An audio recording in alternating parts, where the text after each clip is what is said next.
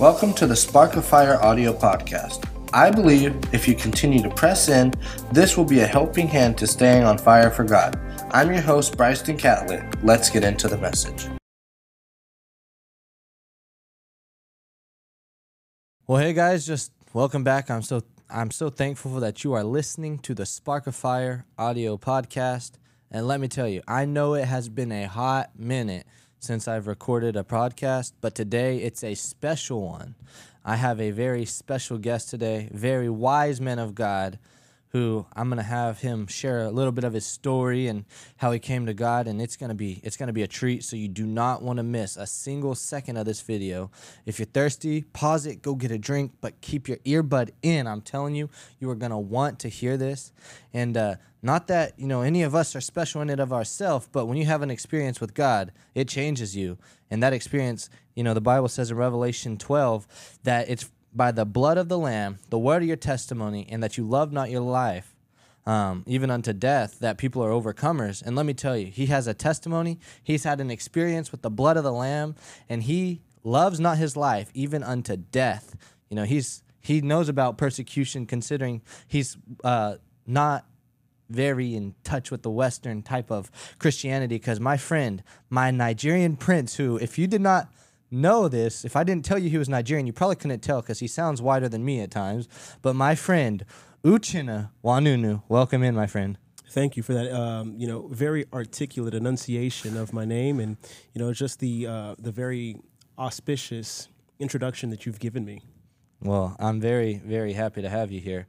So, Uchenna, you're from Nigeria, correct? You're Nigerian? Nigerian, but I'm from above. You're from above. Like Jesus said. Yeah. Snap. I'm from above. He's from above. Even the devil understands that because he's just under your feet, huh? Facts. I always tell people, I said, so many people are telling how they're kicking the devil. I said, sometimes I try and I reach and I can't even hit him. Yeah, he's I know, so far underneath us, man. But, Uchenna, I really want you to just kind of share your story with us, because I have a lot of, or I don't say I have a lot of, but I have some viewers on here that, they know my testimony and they've heard a lot about it, but just from a different perspective. You got saved at a different age than I. We were at different times of life, and, so many people think it's so hard with Christianity, and really I came to the point that I realized a lot of the reason people fall out of Christianity is because they're expecting Christianity to make their life perfect. And what's your perspective on that with people thinking that Christianity, there's going to be no sorrows and no trials, but their life is going to be perfect? And do you see that a lot? Like, people fall out of it because of a lot of that reason? Absolutely. And Jesus already said it too. He said the kingdom is like a man who scatters seed abroad. There's the seed that falls on the wayside, which the enemy just comes and snatches up. Those are the people who, mock this, mock that, and say, this is why I don't go to church, because I saw this. Then he says there's the seed that falls on the rocky ground.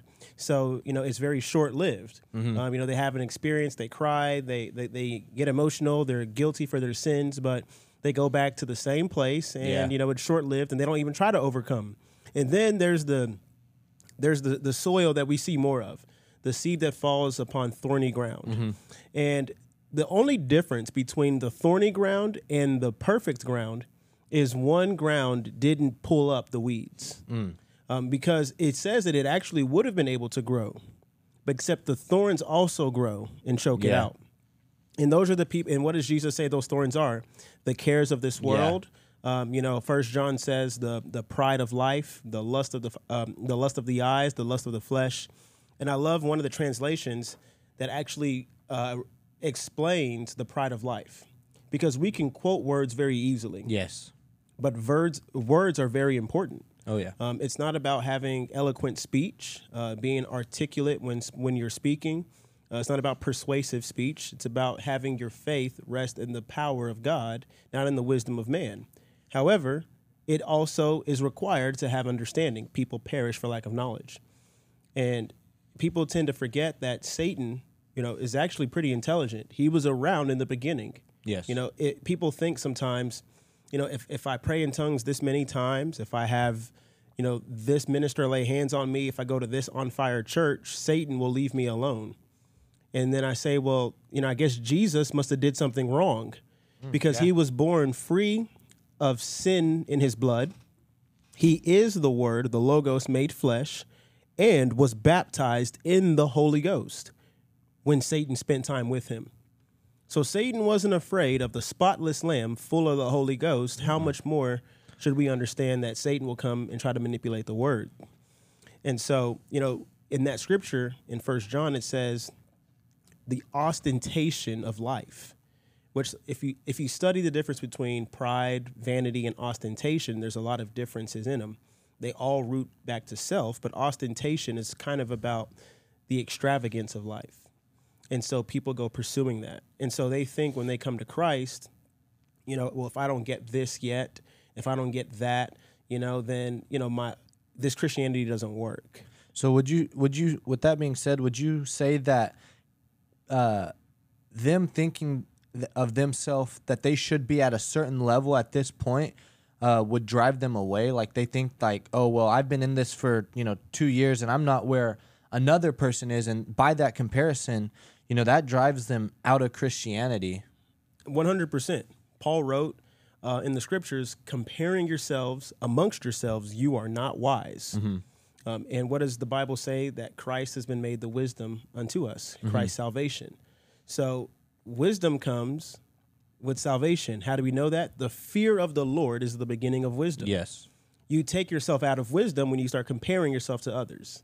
And I have a very good friend, a mentor who's a pastor, and I went to serve him in Nigeria for several weeks. Mm-hmm. And we did a leadership conference for the church that he pioneered over there. And one of the things that he said that still sticks with me is he said, never be discouraged at your level of sanctification. That's good. Don't be discouraged because the Holy Spirit is sanctifying you at a different rate as somebody else. Everyone's not a third generation preacher's son. Everyone doesn't have, a governor for a father. Everyone doesn't have a neurosurgeon for a mother. Everyone doesn't have a baptized in the Holy Ghost at age 4 experience. So there were things and experiences that you'll have to have that others won't, and there's things that others will have that you won't. And he said, never let yourself be discouraged because of the level you're at. I used to pray this prayer, and it's one of the things that it's a reminder. I would say, Father, I thank you that I may not be where I want to be, but praise be to you in the highest. I'm not where I used to be. And that was what caught the Israelites in the wilderness up so much, is because they weren't where they felt they should be, they were so concerned about where they used to be. And so, I said so I want you to share a little bit of your story and how you, like, what brought you to Christ and even the time leading up to it, because, I can look back in my life and see how God, even when I was still a sinner, even, because it says that he loved us even while we were still sinners, and how his hand was, guarding my life. Like, there's this one testimony, man, and it's crazy. I just realized this. I was like 7 years old, and I was being a boy, and I was on top of my roof, doing what boys do. I was peeing off the roof, and I was trying to see how far I peed, and I was leaning over the side, and I was leaning forward, and the gutter fell out from underneath me, and my mom couldn't explain it, and I somehow ended up with my back towards, and I was a scrawny kid. I did not have any strength, and somehow I managed to pull myself back up. But given I was leaning forward, and my friend who was probably my most heathen friend at the time, he said that day I knew that God's hand was in Bryston's life. He was a heathen, and I was too. I was only 7. I wasn't saved until I was 16. But even the journey leading up to him, up to your salvation, what are some things that, first of all, how did it get there? And what are some things that you've learned that you think a new Christian, person who just got sanctified, could take away from that? Yeah, absolutely. So, just a little bit of background with me. Anybody who understands a lot of African culture in general, there's like a lot of Christian faith there. It's almost impossible to grow up in, a Nigerian household without some way, shape, or form, not hearing the name of Jesus Christ as a cuss word. So I had a knowledge of God. And as a matter of fact, as a young kid, I remember I grew up in the American Presbyterian Church. It's totally not like Presbyterian denomination is overseas, because many of them took the quote unquote the name because of the missionaries that used to go over there, because all these denominations used to be spirit-filled soul winning, Methodist, Presbyterian, Lutheran. And so I grew up in a Presbyterian church in America because of family. And they do this thing where it's kind of very similar to Catholicism. They have like the confirmation, where we at a certain age profess Christ before the sanctuary. And something hit me that I needed to be baptized. And I would ask them, I need to be baptized. And they were doing the whole, you've been sprinkled as a kid. We don't do that. We don't do that. And I would begin to ask these questions about faith, because we would go through this class of how, why Jesus is the way, why we confess Jesus. Before you confess him, you must believe X, Y, Z. And the word would speak to me. The Rhema word would speak to me. Explain that. Can you explain, the Rhema word and the Logos word to our viewers who might not understand that the Word of God has multiple different translations in the original dialect? Because I know that I didn't know that when I first got saved, and when I was told that and I was explained that, it really helped me understand how to read the Word of God properly. So can you explain the Rhema and the Logos and the difference between them really quickly? Yeah, sure thing. So in the Bible, it says in Genesis and John, in the beginning was the Word. And of course, we know in the beginning was the Word, and the Word was God, and the Word was with God. And the Word became a man. And that word is Logos. Okay. Logos is essentially what we also have solidified as also the written word, right? Yes. The word that God delivered to man. So Christ Jesus, who, we look at, of course, the written word, is because it says Jesus was the expressed image of the will of God in person. He was the expressed image of what God wanted to say. So the Logos is also what we would consider the scripture that we read today too. Logos is written, understood text. Then that's the word in Greek. Then there's another passage of scripture where in Romans 10 it says, and faith comes by hearing, and hearing by the word of God. But in the translation of Greek, that was not, Logos theos. Because the word God is theos in the Greek. And everywhere we see Logos is where we see the word. But what that actually says was that faith will come by hearing, and hearing by a Rhema Christo, which is the anointed spoken word. Because the word Christo or Christ is anointed. That's why, sometimes you really can't say Jesus Christ, the Messiah, because you're saying Jesus, the anointed one, the anointed one. And so Rhema is when a word is when a word is spoken to you. Like when Jesus was baptized by John the Baptist, and the Father said, "This is my Son, in whom I'm well pleased. Listen to him." That's a Rhema spoken word. Yeah. There's an audible word you'll hear, and an inward word that you'll hear.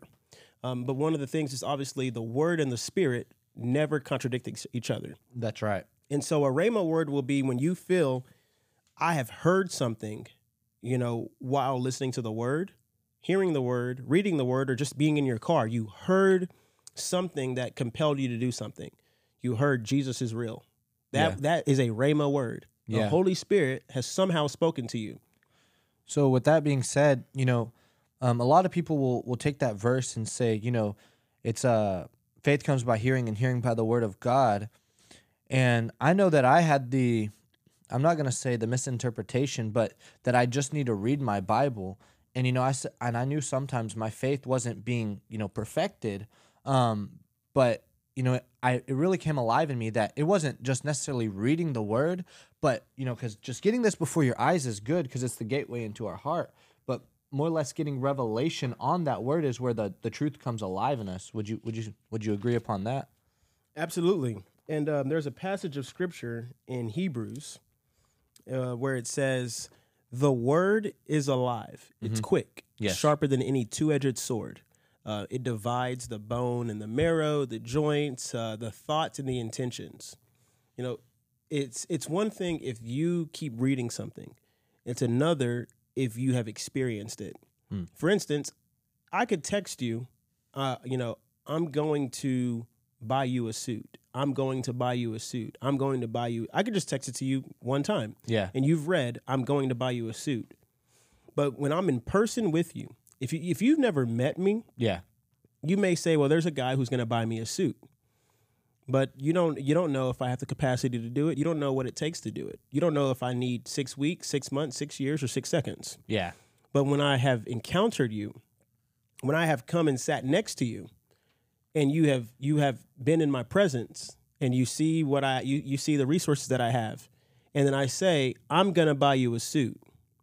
I said the same thing I said to you over text. Yeah. But now you have a confidence. Mm-hmm. It's not that you didn't believe that I wouldn't buy you a suit, but you didn't know when I was going to buy you a suit. You didn't know how I was going to buy you a suit. But now you have this confidence because I have spoken a word out loud to you and you've been in my presence. Yeah. And it's given you a confidence now. And so that's essentially the big difference. Is you'll know the will of God because now it has come alive to you. Mm. You can read the words here, but it was written for you. Even if it wasn't written to you, you know it's for you. But that confidence, faith is confidence. Mm. When is this for me? How is this for me? And when a spoken word comes alive, you know it's for you. Yes. And so back to your story about you getting, the Rhema word of God, now that we understand what the Rhema versus Logos is. So back to that part. Exactly. And that's what led to me having my encounter with salvation. Because I had all those questions as a young kid. They didn't baptize me, long story short. They kind of swept under the rug my heart and desire. And so I started to read the Bible on my own. And I would read that God hates sin, that I'm not supposed to sin, that I should preserve myself to marriage. All these What things. age was this? This was between ages 10 to, 16. Okay. So I knew that, I knew I didn't want to live a certain way. I knew I didn't want to be angry. I knew I didn't want to disobey my parents. But it's like Paul says, when the word came alive, when the law came alive, sin came alive. Mm-hmm. Because Romans 3 says that the law was written so that humans would know sin. Yeah. And typically we've used this example. Anytime you tell a child, don't do this, now the child wants to do it. Exactly. Because now they want to know why I'm not supposed to do it. Yeah. So as I knew the things God wanted me not to do, the flesh the power of sin came alive. Even though I had confessed Christ in a confirmation thing before the congregation, but I didn't know God. I didn't have an experience with God.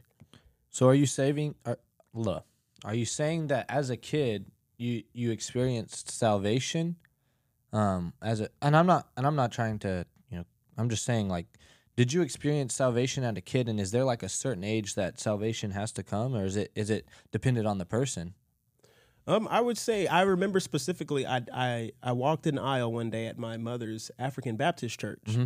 So there was a day where the pastor preached and gave a message about heaven and hell and whatnot, and he gave that altar call. And I remember specifically walking that aisle by myself. I was about 12. Mm. And I remember I was the only one that walked. He gave that call, and something in me. You just knew. Something in me said, go forward. Mm-hmm. So even though I tried to live that life before that day, reading my Bible every morning, reading my Proverbs every morning, stuff like that, it wasn't until about 12 when I made a public decision of my own.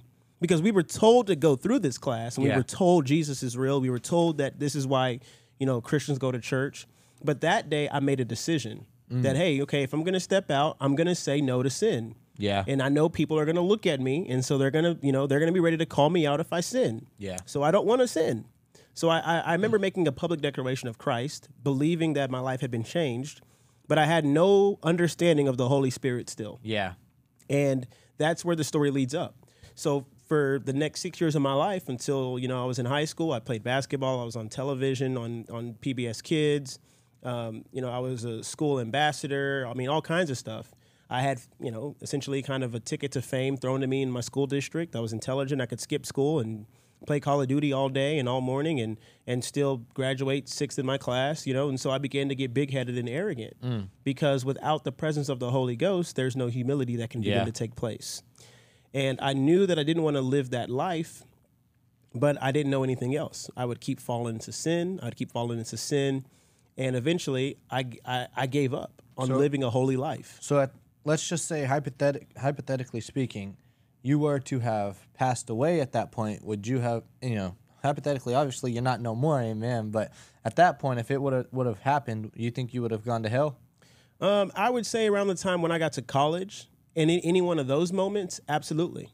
Absolutely. So you're, and I know we're gonna talk about this because I just really feel led to talk about this, but based on that, you're on the side of once saved, always saved is false, right? For the explanation of once saved, always saved isn't sometimes the way people have thought it. People think once saved, always saved is you pray a prayer one time and you're good. But that's actually the real doctrine of once saved, always saved is anybody who falls away from the faith was never actually saved. So if you pray a prayer at 6 or 60 and you make it to heaven, you were always saved. Yeah. If you pray that prayer at 20 and die at 30 living in sin in a heroin house, you were never saved to begin with. And my issue with that doctrine, because actually if you talk to them, they don't condone living sin. That's the thing. So the OSAS, the once saved, always saved doctrine, actually doesn't. They're not to be confused with what people call hyper grace, which is actually even the false representation of what to call that movement. Because how can you have too much grace? Yeah. Now that's that's a different movement for God's going to forgive all your sins, past, present, and future, and you don't need to repent. I wouldn't really call that hyper grace because those two don't line up. Now that's what we call the movement. I think that's just a misinterpretation of what grace truly is. Because grace, if you're graced, you are graced to not, like, God can give you the grace to not sin and to, and not that we won't miss it like you were talking about the other day, but more or less you won't live the practice of sinning. Exactly. Because the Bible is very distinctive about people who make a practice of sin. Yeah. And so at the root, once saved, always saved is you get born again, you make heaven. My issue with that doctrine is for the people who grow up in some of these denominational churches. There are some denominations that stress that a lot. I won't call any of them out because they're our brothers in Christ. Yeah. And it's not to call them out. But my issue with it is if somebody backslides, what traps them up is they begin to believe they can never be saved. Yeah. Because they think, well, if I was saved in the beginning, then I wouldn't have fallen back into adultery. And it keeps them from coming to repentance and living in self-condemnation. And I think one verse that can kind of debunk that whole thought is where he says, where it's talking about bringing correction to a brother, like you do it once, you do it twice with another person, and you do it before the church, and then after that you kick them so that they can be tried by Satan, and then they'll come back to the Lord. And, it's like if you think that, and I mean, I get it, how... it says that God will cause good things to happen to those who loved him and who are called according to his purpose. And, it's not the necessarily Calvinist approach of, just thinking that God's going to sovereignly cause things to happen, but rather God knows. But I think, at the end of the day, there's a middle ground between sovereignty and free will. God knows in his sovereignty what each person is going to do, but in his justness, he's going to try to reach out to them so that he can't unjustifiably send these people to hell. Inevitably, he's not sending them by their choices. They are just having to have him judge correctly. And, I just think that it's kind of interesting that that some people take that approach, because I never understood it. Even whenever I was in certain denominations that I'm not currently a part of now, I didn't understand how once saved, always saved worked. Because I was, everybody would do altar calls, and people would come up and they were saved, and then if one was backsliding, they're like, oh, so you're just not a part of us then. And I think that's a corrupt way, and it's a man's. It's a misunderstanding. Yeah. And people mock what they don't understand, and that's one of the things that it's done to people with that. And so, like I said, and one of my firm beliefs is don't make the Word of God say what it doesn't say. Yes. And a lot of people do that. Just let the Word of God be true and let man be a liar, because even the scripture of bringing somebody privately and then another person deals with if you have an issue with your brother. Yes. That's not even about sin. That can be about you abusing or usurping something, or I feel like you wronged me in a way, and it's not enough to send you to hell. Yeah. But let's say you keep trying to cause division, and I'm saying, hey man, you're talking behind my back about this, and can you show me, where in Scripture I'm doing this incorrectly? And that person, you don't receive that brother. So then you go to another brother and you say, well, this person has said this about me, and this is in Scripture, but they won't give. And then you go to that second person, and they're still multiplying division, and then they don't receive. And then you bring it before the church. Like that's one of the ways that it can be done. There's multiple different ways for that too, but people will just hold on to that. For the Scripture says in 1 John, if any brother sees a brother sin a sin that's not unto death, pray, and the Father will turn them. Yeah. Jude says, we're supposed to go and snatch people out of the fire, being careful lest we fall into the fire ourselves.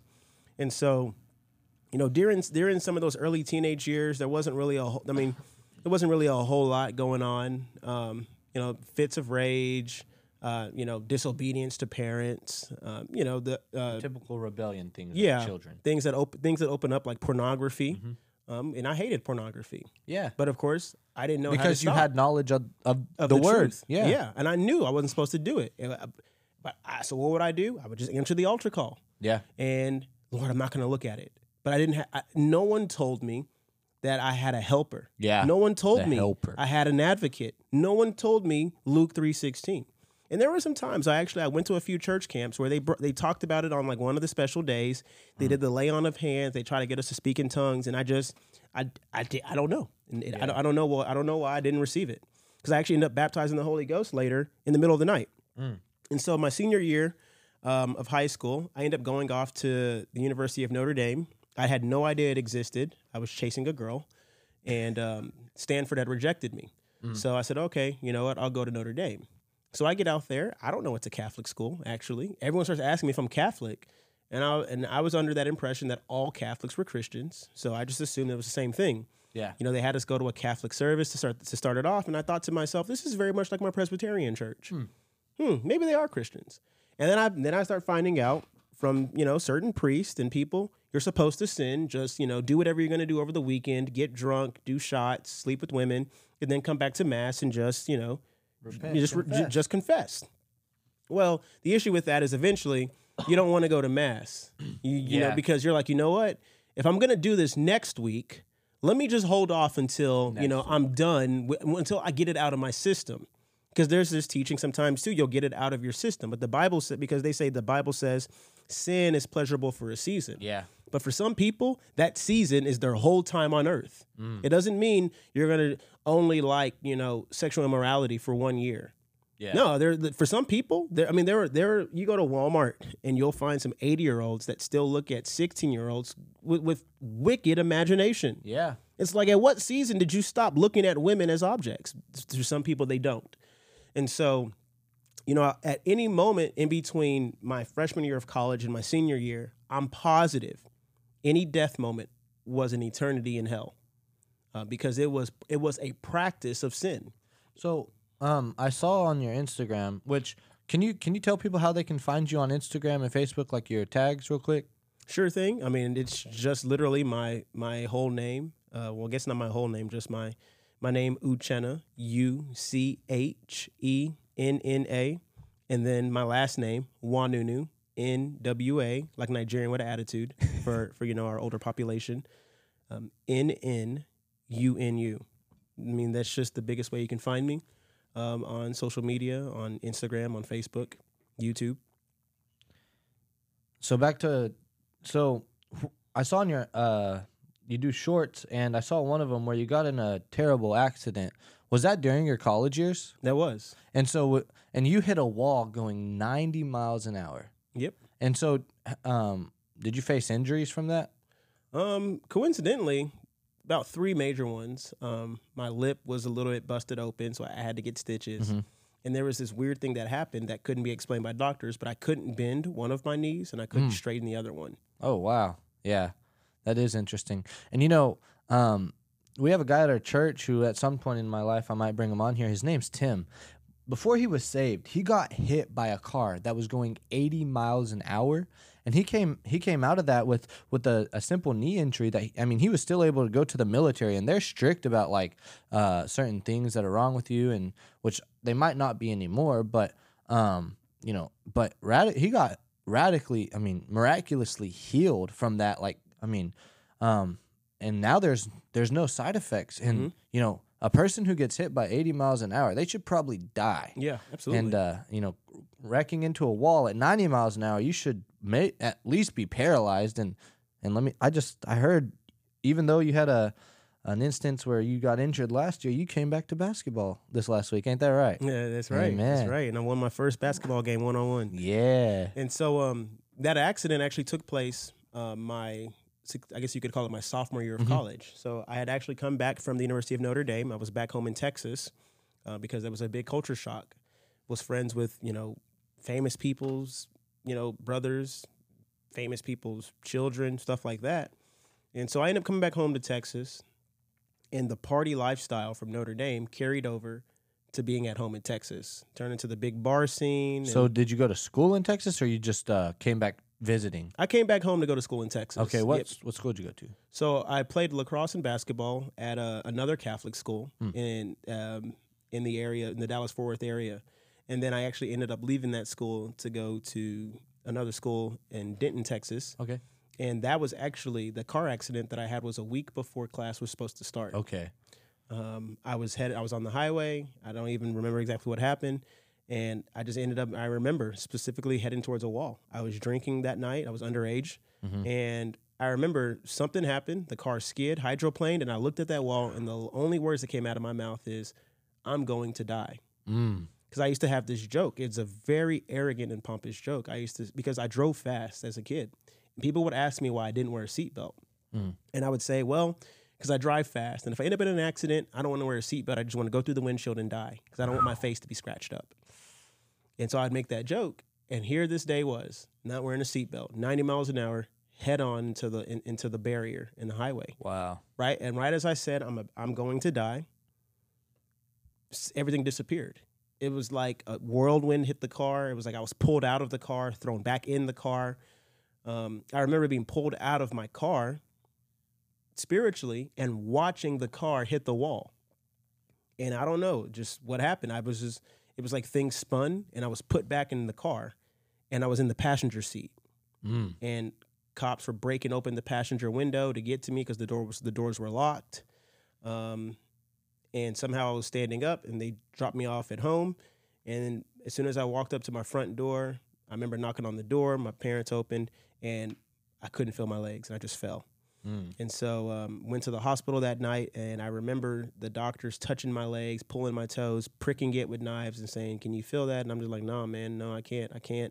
I'm still out of there." I'm like, "Well, either I'm paralyzed." I was like, "No way I'm paralyzed." Like, "No way I am." Like, I walked. So I'm thinking in my head, there's no way I'm paralyzed. There's no way I should be. I walked. Like how would that happen? And so they did other tests and they said, "We don't think he's paralyzed. We think he's just, his neurological stuff is off." And as they talked to the doctor, they said, "How is he alive?" They said there was a young man that came in just before him, dead on arrival. Same thing, drunk driving, hit a wall at less speed than me and was wearing a seatbelt. And they're like, "You're saying he wasn't wearing a seatbelt and he's alive?" They're like, I think the doctor told my mom, like, I would take this as an opportunity to not be upset at him and be glad he's alive. Yeah. Amen for the doctor that said that to your mom. And so, you think that I would have got my life right for a while, but I didn't. And it wasn't until my senior year of college. I joined a fraternity. I was, in the wrong crowd. I was creating the wrong crowd. I had a sphere of influence. I was letting Satan manipulate my gift for leading people, gathering people, and running businesses in the wrong way. And so we would do spring break, and I would find places, and I would buy them up, and then I would rent them out, so that I would go and commit sin on spring break for what I called for free. I would make money to go sin, and so it was my senior year, and I booked the biggest strip that had been done for them for this group of people. They had heard about the stuff that I had done, and they wanted to be a part of it because I always took a very select group of people, and so I had this whole trip, arranged. Scheduled for March 2015. And my senior year of college, it was January, right before my birthday. And I didn't like where life was. I felt empty. Between that time I hit the wall and my senior year, I had felt empty. And I knew that I needed to get right with the Lord. I had tried churches in that area in Denton, Texas. I had thought about, I had thought about trying to find church online. I knew the word. So I knew I could repent. Yeah. But I knew the scripture that said when an evil spirit leaves a man, it goes into the dry places. Long story short, it comes back. If you're swept clean, it'll make you worse. And I knew that's where my life was. I knew that they would leave. I knew how to get them to leave, but I didn't know how to fill myself with the strong man. Yeah. So instead of repenting, I told God in my room one day, I said, Father, if you don't come and get me, I'll never make it to you. I never will. I was like, I know everything I'm doing is sin. I was the kind of guy with the Greek life, we was in a fraternity. Everyone thinks they're a Christian. And I would tell, like, come on, guys, let's just be real. We're living in sin, fam. If we want to call ourselves Christians, we'll all head to hell tonight if we die. Let's just call it what it is, and let's just do what we're doing. It's not that I didn't want to hear about God. I didn't want to fake God. Yeah.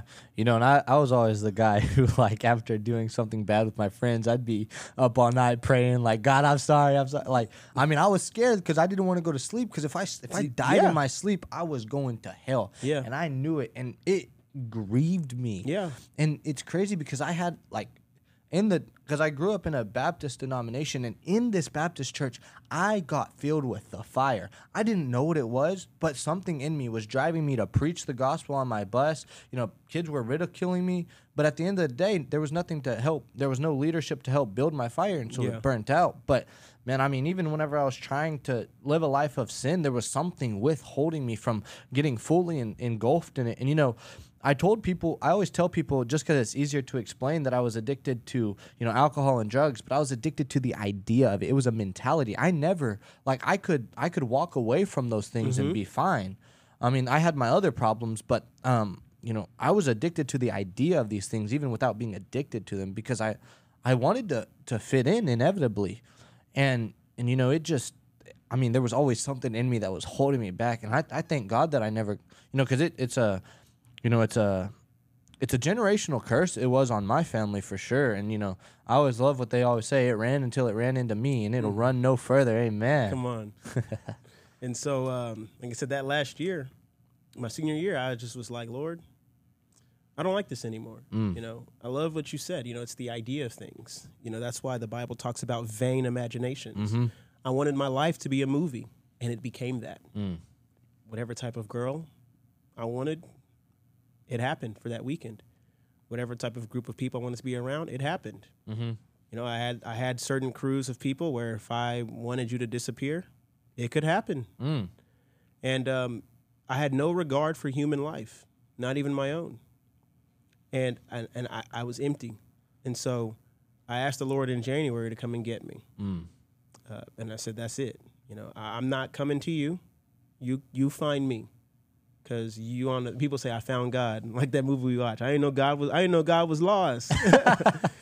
But there was an evangelist that came to preach at my church in November 2014, and a family member of mine who had been praying and fasting for my salvation heard him preach and said, if Uchenna hears this man preach, he'll be saved. And that should tell you the importance of where you go to church and who you listen to. Yeah. Because to think that she couldn't invite me on any random Sunday should say something to you. Yeah.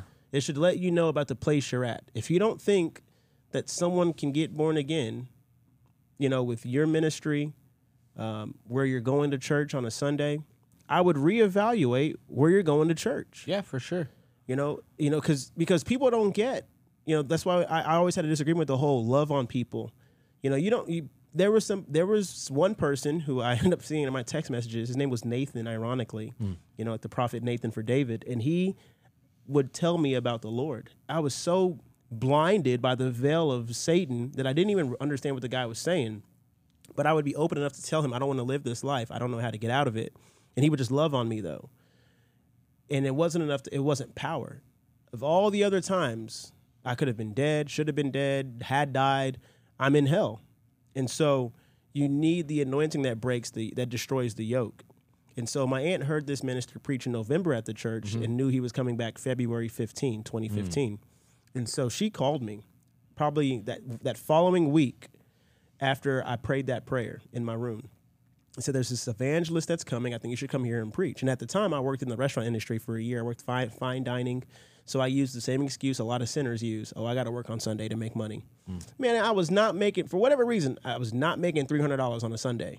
You know, like, but, you know, we're willing to hold on to that 150, you know, I got to have this 150 this Sunday, like to not go to church. And so my aunt actually got ready to pay me $300. Wow. But the Lord had already connected me my first week at this 5-star restaurant with the president of this company and his wife. One introduction as I walked away said, that man is too intelligent for this place. Get him out of here. We need to get him a job at the corporate office. I went corporate America before I even graduated. Wow. And so I worked Monday through Friday, and I had asked God for structure. Yeah. I knew I had no structure to my life. Yeah. Night classes, online classes, was too intelligent for it. I finished my whole semester in 1 week by just staying up, doing all kinds of different things to stay up. And I had a whole semester, nothing to do.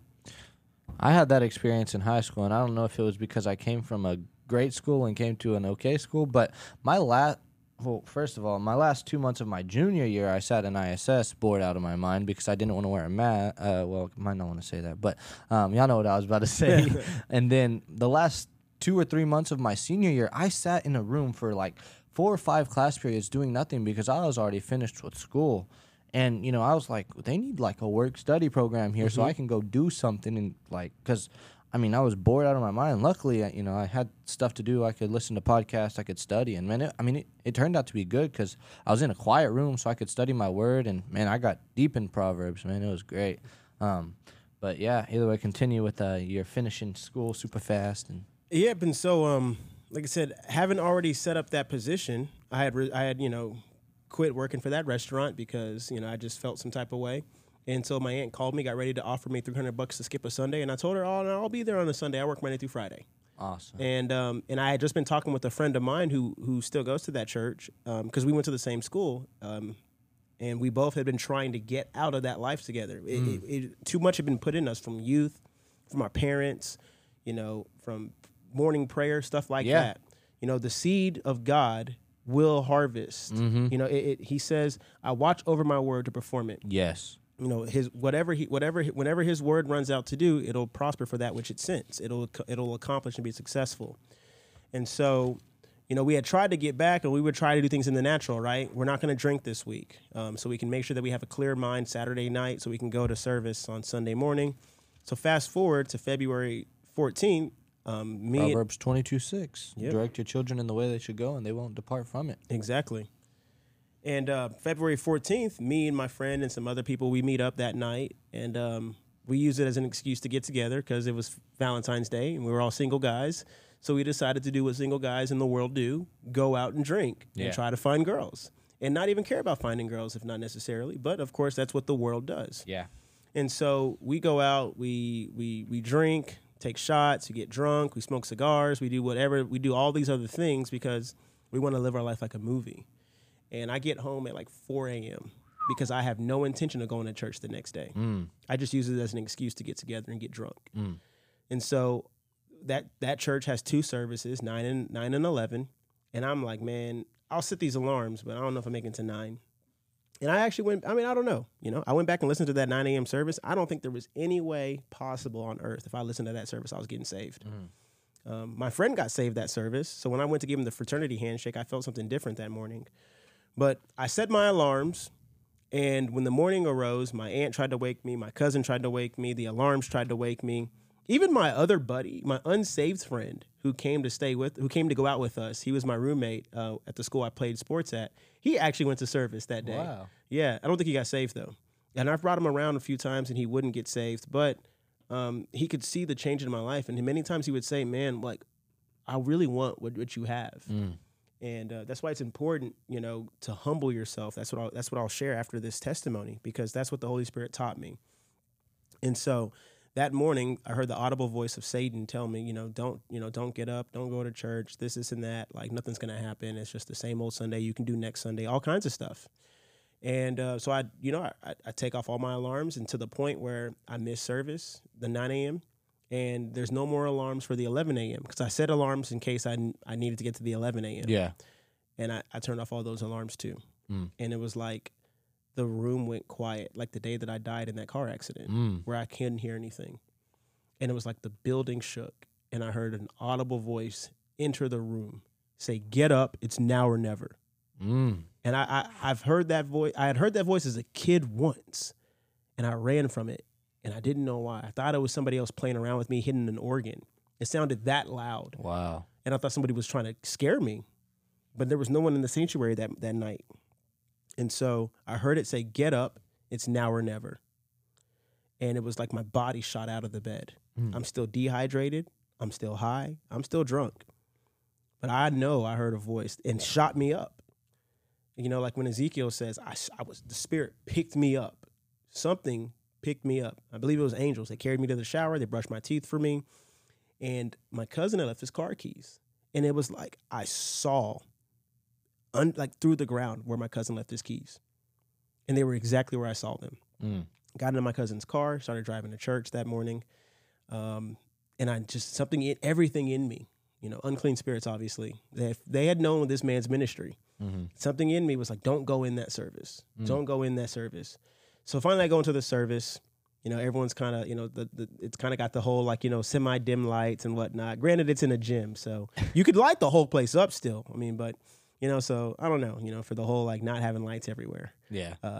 But, yeah, so I'm in the way back because I'm there late. I'm in the way back. And this man gets up finally. You know, I'm just like, okay, once praise and worship is over, I know the deal.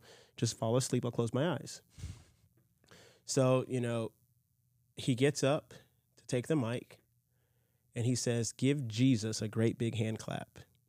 In my body, I could feel literal flames all over my body. I felt the all-consuming fire of God. Yes. And I mean, I wasn't saved yet, wasn't sanctified, wasn't even justified. So I go like, oh, explicative word here. This is real. And so he proceeds to give a message. And that whole, he even says it, like he says, I never got out of my introduction because that whole day, that whole service, every message that he had from scripture was a thought I had with God that moment. You know, and the first thing I think of is why are we here? You know, the importance of Jesus coming back soon. Fast forward, you know, like I said, I have this spring break trip planned. It's booked. It's paid for. It's in my name. I got alcohol, drugs, women, you know, all kinds of stuff we're going down with. And he's just hammering everything that I'm thinking about. He's 2 Corinthians 10:5 in me. He's casting down every vain imagination. He's taking every thought captive that I'm having. And as he's ministering, what really begins to break me is he's like, you know, it's February 14th when I flew in, and there's only drunk people at these hotels here in Texas. He's like, you're not married. If you're married and in Texas, you stay home. He's like, and here all these people are trying to gamble their eternity on one night. And the Holy Spirit spoke to me and said, and you want to gamble your eternity on 1 week in Florida? And I just paused because I was trying to because I had hit the point where I was like, man, I know I can't go there and sin. I know these drugs are bad. I know these women are bad, but it's in my name. So maybe I can go and be Christian Papa Bear, right? I'm trying to justify. I'm trying to compromise. In that last moment where he says that, and the Holy Spirit says, and you're willing to go gamble your eternity, that you won't do these drugs, drink this alcohol, go to the party. You're willing to gamble your eternity on 1 week. I said, get up. It's now or never. This is it. This is your chance. This is your last chance. It's everything to keep me from walking that aisle. And then I hear that same audible voice again. Sounds different than the one that said you want to gamble your eternity. That voice says, he's mine. And I begin to weep. And I feel the overwhelming presence of God. I feel the goodness of Lord drawing me to repentance. And so this man gives the altar call. And he says, I see that hand, I see that hand. And I'm sitting in the way back. And at that moment, I finally put my hand up. And he says, I see that hand in the back. And that's where I experienced Jehovah Roi, the Lord who sees. And he says very quickly, I'm going to ask you to do something bold. Get out of your chair and come to the front. Those with most confidence come first. And I know right now I have a split-second decision.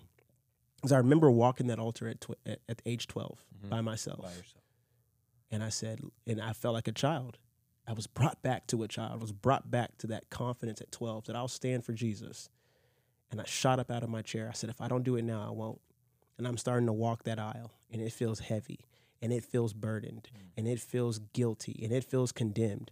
And I'm hearing voices say, turn around, don't nobody know you here. Get to your car, go back. You got a spring break trip. You got drugs, you got women, you got a movie lifestyle, you got money, you got this, and then I step into the light, and it's like every voice was silenced. And this lightness in my body occurred. And I looked in that man's eyes, and he looked in mine. And it was like Ezekiel 2:2. It says, as he spake unto me, the Spirit entered unto me. And I prayed that prayer of salvation at the altar, weeping, bawling, not giving, a hoot about who was there, about what they saw. And in the instance, I felt a shift in my lifestyle. And so, I started immediately, he says, if you like the preaching, download my app. If you didn't like the preaching, you won't like the app. So I downloaded the app that day. I had just a few actual things cashed in my hand. And I actually sowed 1/3 of everything that I had that moment to that ministry, and I started listening faithfully. I mean, no one had to tell me these things to do. I started deleting all these iTunes music. I started, cutting these people out. And I mean, the moment I got home from church, I was coaching lacrosse at the time in my senior year, and this lacrosse coach texted me. He was like, "Hey, man, I have a VIP section at this bar on Sunday Fun Day with VIP model, like with models, come." And I said, "No. I don't want to." And then this guy, one of my drug dealers, texted me and was like, "Hey, I have some extra stuff, so we can move, whatnot, and XYZ." And I said, "You know what? Keep it to yourself. I don't do it anymore." And then there was this girl that I had been trying with that calls me, wants me, like the Joseph Potiphar's wife. And I just pulled away from it. For the first time in my life, I had the power to say no to sin. Yeah. I already had the why? wanting. What was different? What was different at that point? I had received grace. Yeah. I was forgiven. I had received salvation. I had received the life of Christ in me. I had traded my life for his. I traded my way of thinking. I traded my way of doing. I traded my self-righteousness. Did you finally have the helper? I finally had the I would say, obviously, the seal of the helper. Yeah. Like when Jesus resurrects and he breathes on his disciples' chest and he says, receive the Holy Spirit, and he blows on them.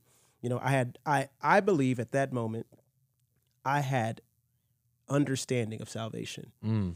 Now, the baptism of the Holy Ghost came in the middle of the night. I had this man lay hands on me too, but it happened within a few weeks. I was just in the middle of the night. I felt like speaking in tongues for some reason. No one had laid hands on me. It wasn't a service. And the next night, I yielded to it, and I heard that same audible voice say, "Pray," because I felt things coming back. When evil spirits leave a man, they go into the dry place. So I felt things trying to enter my room, kind of like the story of Lester Summerall. And I heard this audible voice say, "Pray." And when I did, I shot up in my knees in my bed. And I mean, tongues that I've never been able to replicate again came out of my mouth. Wow. And then extra things shifted, But I knew I had the helper that first day, February 15th. Yeah. I knew it. There was something different. People saw it in my eyes. It was. I started leading people to the Lord at the same university I was at. These people were like, "Are you for real, bro?" They were like, "You're serious?" It's like, yeah. And I could make Jesus real to people. I find it interesting, just like God, he opens doors for people and shifts things around to benefit us. And the devil does the same thing, because for you had things that were like, if you were still a sinner, those were things that are were your most desired things, like VIP lounge, drugs that the drug dealer had extra, a girl that you had been seeking out. I mean, it just opened up the second you got saved. And that's what I was trying to say at the beginning. So many Christians get discouraged because they think whenever they go and they say, "Lord, I'm done, I repent, I'm done," that they'll never have those desires again, or they'll never have the opportunity. But when it opens up, some even find tempted, and some fall. And I think it's very encouraging that you express the fact that those doors were open to you. And, we have the free will choice. Should we continue sinning so that God can show us more and more of his gracious gift? Of course not, Absolutely but it's not. still possible. Yeah. The doors will be open, but we had to make the conscious choice to either walk through that door or walk away from it. And, man, I mean, because this revelation that I got, I was asking God, I was like, why do so many people fall? Why do people not understand? What is it? And he spoke to me and said, it's because they think it's going to be perfect. And I think it's sometimes because, Christians, the true Christians that, really believe truth and not that we're to a fault, of error, and where we're bigger and badder than everyone else, but just we allow God to grace us to the point where to the outside eye, it looks like we're not struggling at times. And, I think so many people get discouraged because they're not at that place because they're comparing. Yep, exactly. And, man, having the helper in my life made a tremendous difference as it did with yours.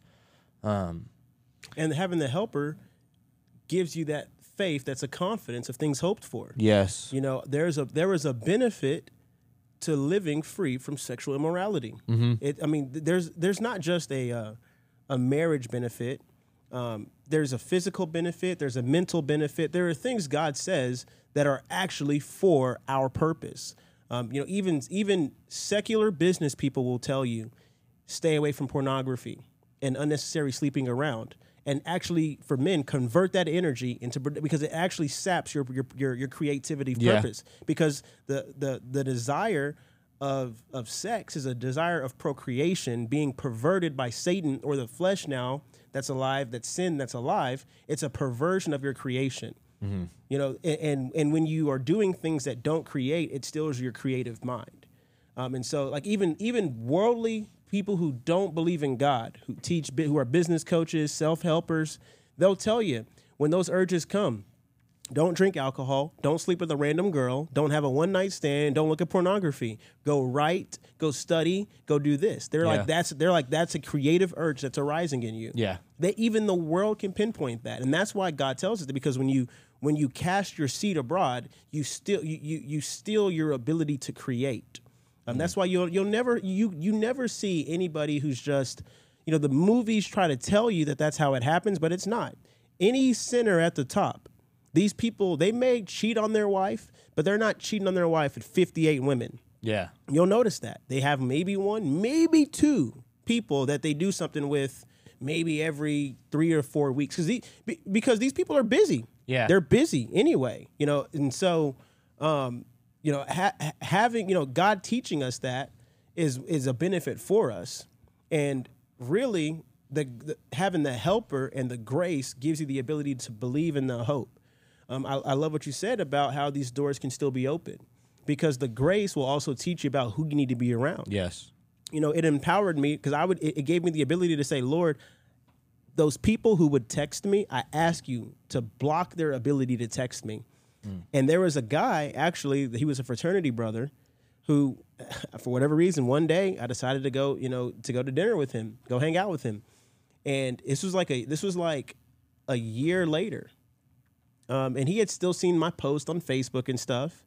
And so I was like, he grew up in a Catholic home. So I thought this would be an opportunity to share God with him. And we went out, he drank XYZ. And we drove separate cars. And I remember I went to go get him and say, like, hey, I was going to take him home. And I walked into a room where they were doing drugs. One of the drugs that I used to like the most. And I remember they looked at me and said, hey, do you want some? And I remember looking at it and smiling and saying, no, I don't. Like no desire to do it. And I remember turning around and being like, and because when I hung out with him that day, I found out God had answered my prayer. Yeah. He said, man, because him and we had talked about business and stuff when I was unsaved. So, I was like, you know what? Maybe, I can be the good influence now. And maybe these are people that I can pull out of darkness into light, and we can accomplish those dreams we had.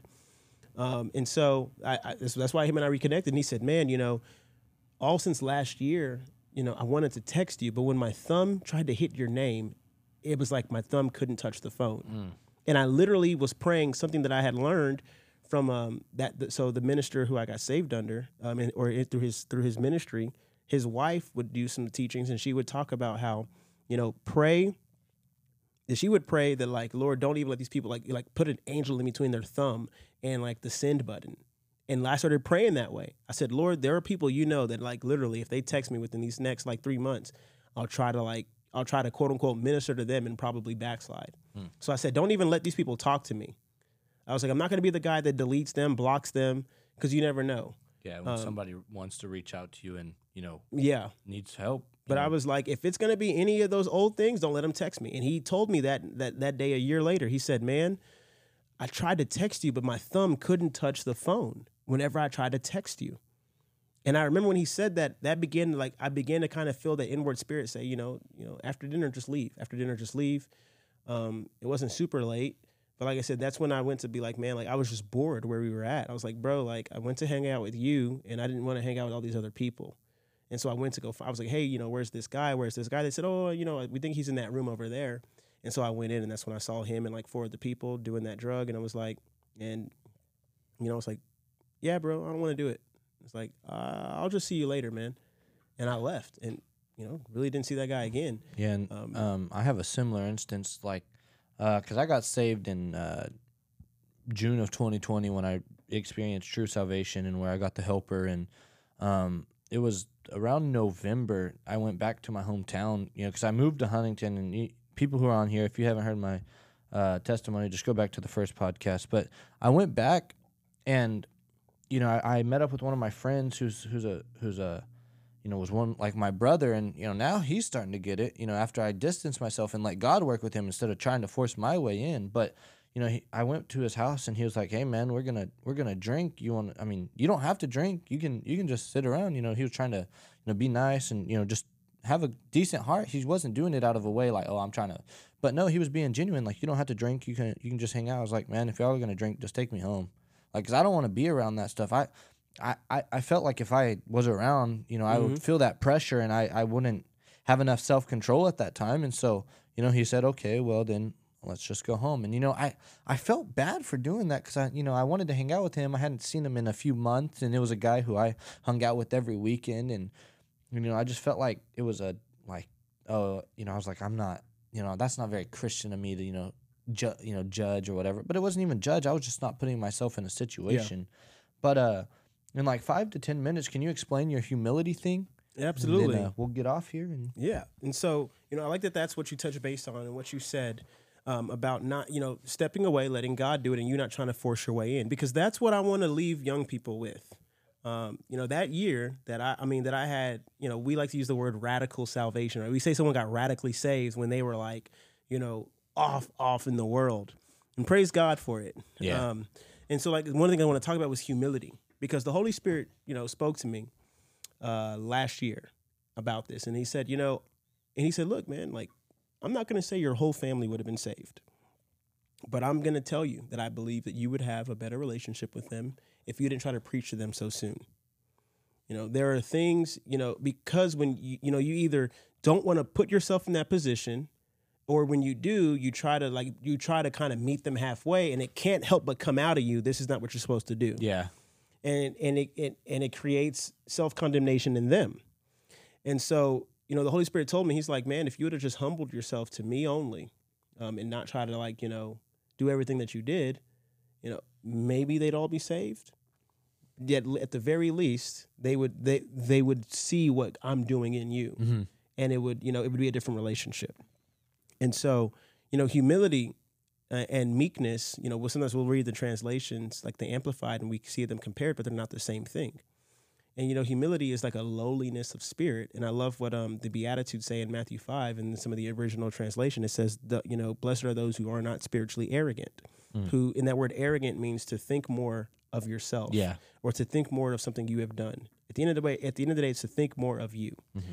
And so, if I could leave young people with this, is it's whether you have a younger sibling, an older sibling, a parent, friends, when you know that you have the helper, you are not the Holy Ghost. Yeah. It's great that you have been given the Holy Spirit, but you are not the Holy Spirit. And the Bible says that if Jesus is lifted high, he will draw men to him. Yeah. And that no man can be drawn to the Father except by the Holy Spirit, for it is the goodness of God that will lead men to repentance. Yep. And so that's humility, is to submit to that. You know that you want to see your unsaved loved ones saved. Mm-hmm. You want to see your friends saved. You know that when someone is making a mistake, you want to see it turned around. Yes. But the best thing you can do is you can pray for them, and you can continue to pursue the Lord and his will and his purpose for your life, and let others begin to see it. Yes. Because what God has called you to do is not what he's called anybody else to do. For everyone listening, I want you to understand this thinking that you truly are irreplaceable. This is not a matter of what you can do, but who you are. Yeah. You know, the gospel can be preached by a 6-year-old or a 60-year-old. That's something that can be done. But who you are called to be is only you. And people will look at multiple versions of people, and you will be the only you there ever is. And so, you know, whether you have already tried preaching, you know, hellfire and brimstone to your family, or the baptism of the Holy Ghost is, you know, is this and it's for today still, or, you know, just let the Holy Spirit work in you and identify his purpose for your life. And meekness is a version of humility. But I say you can always be humble without being meek, but you can never be meek without being humble. Because the representation of the word humble is to come low, to submit, to bow down.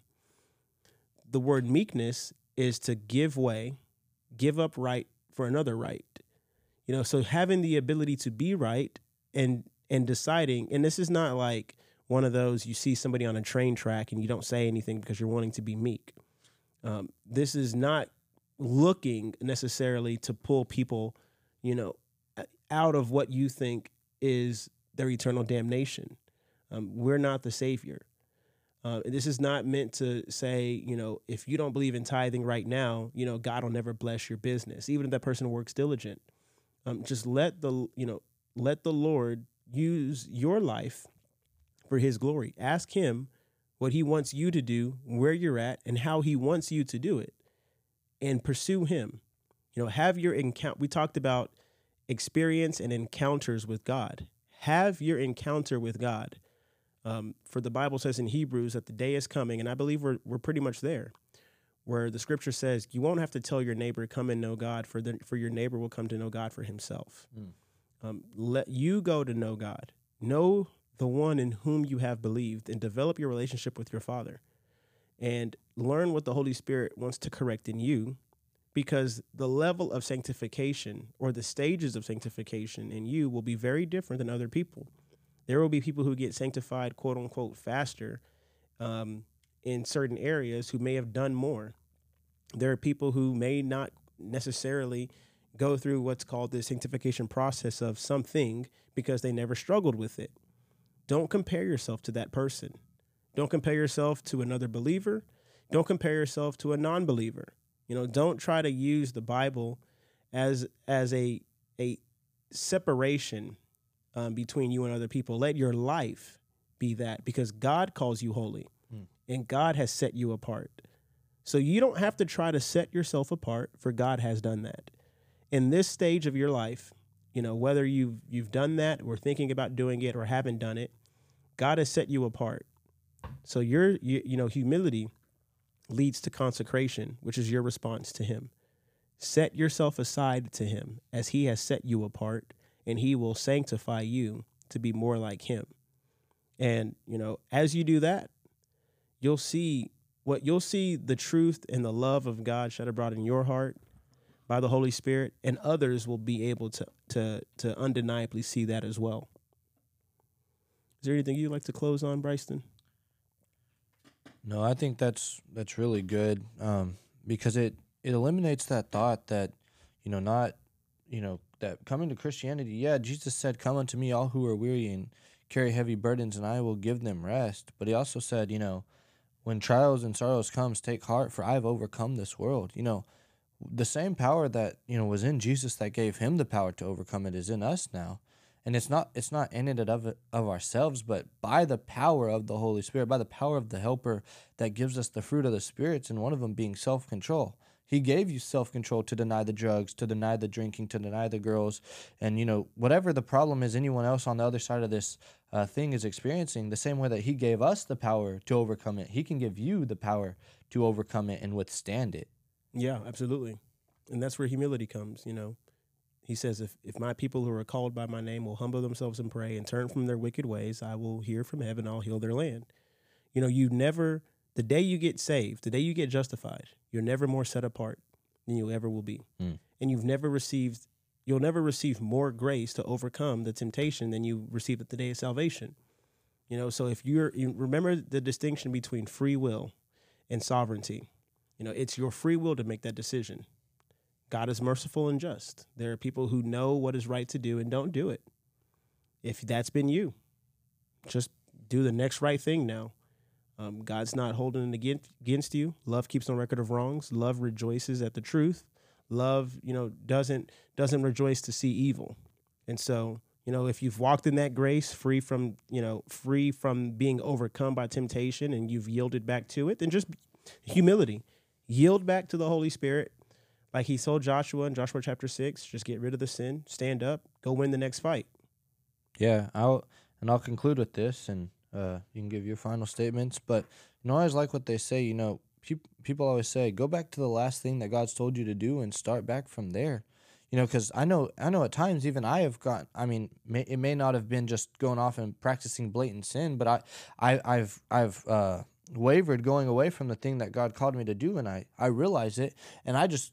You have to humble yourself and say, Lord, I'm sorry, and go back to her and start there, and He'll grace you and help you increase and accelerate. And let's say right now you are living in sin, or right now God's called you to do something and you're not doing it.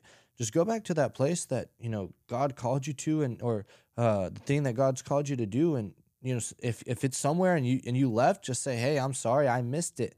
And then, ask for their forgiveness and, start back there, because we have to be humble between even our brothers, outdoing each other with honor and, just respecting each other and, being real with people. Don't be fake.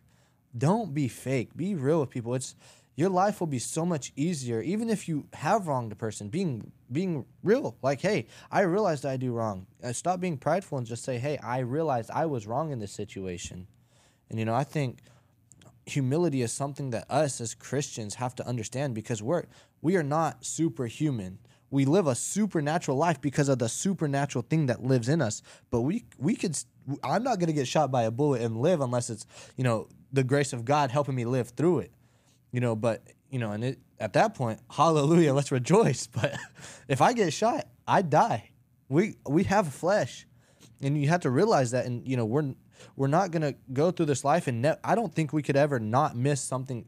I think I'll miss it at some point, and I'll have to say, I'm sorry. I'm not gonna go just practice sinning. I'm gonna do my best to stay away from that, and but just really humble yourself, and get on your knees, repent. If you've sinned against a brother, don't even go give an offering. You make things right. And, I think humility is something that, a lot of people have lost track of and lost the true meaning of. And go ahead and give your concluding statements. No, that's a great way to end it, humility. Amen. Amen. Well, Uchenna, will you, if there's anyone on here who, will you just lead people in the prayer of salvation and pray for us, and we'll be done? Absolutely. And so if you're on here right now, or somehow you skipped to the very end because you wanted to see how the end of this podcast turned out, and you know that if you were to die today, you don't have confidence to stand before God. The Bible says that herein is love made perfect, because God is love, and love casts out all fear, for fear brings torment, and we'll have confidence in the day of judgment. If you've made a practice of sinning, the Bible says that you are no longer of the Father God, you're of your father, the devil. Make it right. If you've never made Jesus your Lord and Savior, Lord means master, owner, savior, deliverer, healer, protector, redeemer. If you don't have a redeemer, if you don't have the presence of God in your life, or you once did, and the things Bryson and I were talking about, pornography entered back in, gossiping, backbiting, pride, the hidden things that people don't see, unforgiveness. You lived the life, you were leading people to Christ Jesus, you were inviting people to church, and now you come once every 6 Sundays. If there's anything that would keep you from confidence with God, then this is for you. For the Bible says, if you believe in your heart that God raised Jesus from the dead and confess him with your mouth as Lord, making a practice of him as Lord, you shall be saved.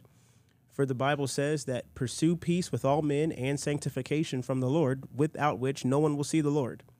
And so if you fall into any one of those categories, the Bible says if you commit a sin, God is faithful and just to forgive you of that sin and cleanse you of unrighteousness. Then pray right now with me. Say, Heavenly Father, I thank you that Jesus is my Redeemer. I believe in my heart the good news of Jesus Christ. He was born perfect, died on the cross for my sins, was buried for 3 days, and you raised him to life. I receive salvation in the name of Jesus Christ.